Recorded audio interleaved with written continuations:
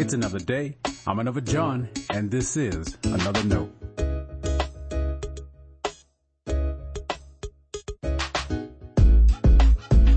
Today's edition of Another Note is titled St. Patrick and the Trinity. Our scripture reference today is Numbers chapter 9, verses 15 through 23. As always, may the Lord add His blessing to the reading and hearing of His holy word.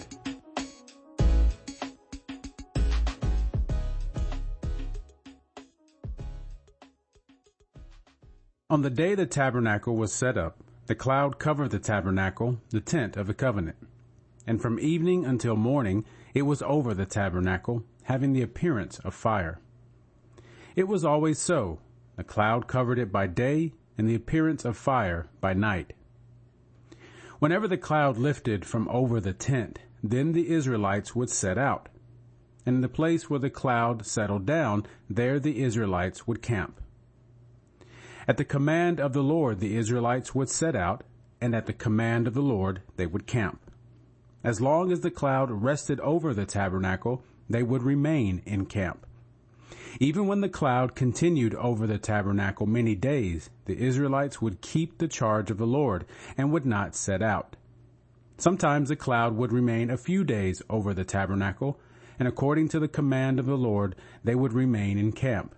Then, according to the command of the Lord, they would set out. Sometimes the cloud would remain from evening until morning, and when the cloud lifted in the morning, they would set out. Or, if it continued for a day and a night, when the cloud lifted, they would set out. Whether it was 2 days, or a month, or a longer time that the cloud continued over the tabernacle, resting upon it, the Israelites would remain in camp and would not set out. But when it lifted, they would set out.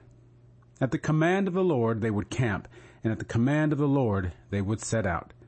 They kept the charge of the Lord at the command of the Lord by Moses. This is the word of our Lord. Thanks be to God.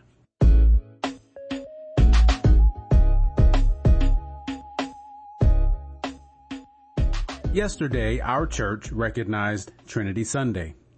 We take time to acknowledge the theological concept of the Holy Trinity.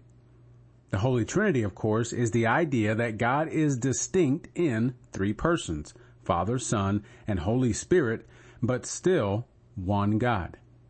There are many ways we try to make sense of this idea. Some are better than others. All have their limits. Saturday morning, a colleague asked a group of pastors if anyone had a fidget spinner he could borrow for Sunday. I can only imagine the Trinity references.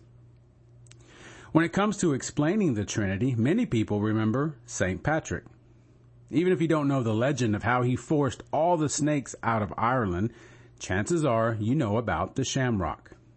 Legend is that he used the three-leaf clover to describe the mystery of the Holy Trinity. And there's no way to know for sure Patrick did that.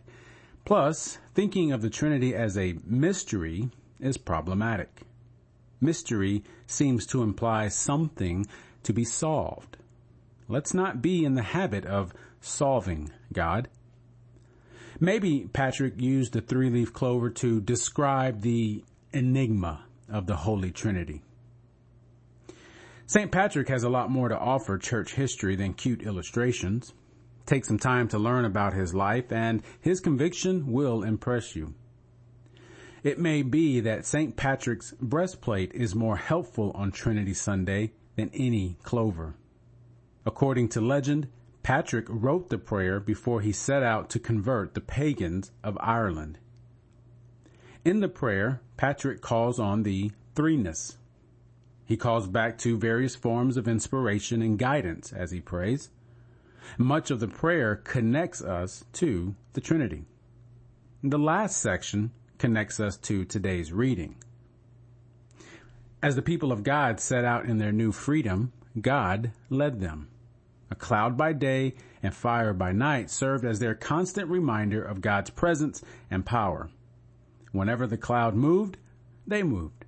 When the cloud stayed over the tabernacle, they stayed. Their divine GPS didn't tell them where they were going, but it was a surefire way to get them to go. But it was more than guidance. It was promise and protection. It was a visual reminder of the care they had from God. Everyone could see the cloud and be reminded of God's divine love. Now, you and I don't have a cloud resting over our church building. That might make things easier if we did. And thank God we do have the same promise of God's care. We have the outpouring of God's Spirit, and we have the blessing of Christ. Like the Israelites, we may not always know where we're going, but we can know who we're following. Listen to the final section of St. Patrick's breastplate.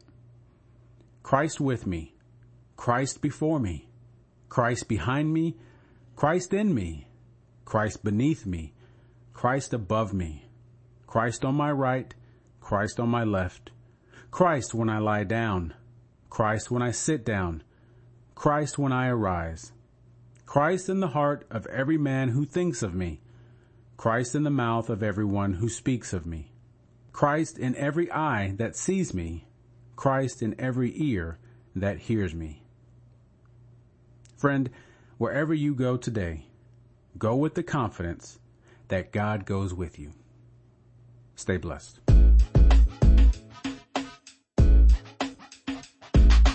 Thanks for always supporting Another Note. This is our daily devotional. I'll keep writing and recording as long as you keep listening and we keep growing.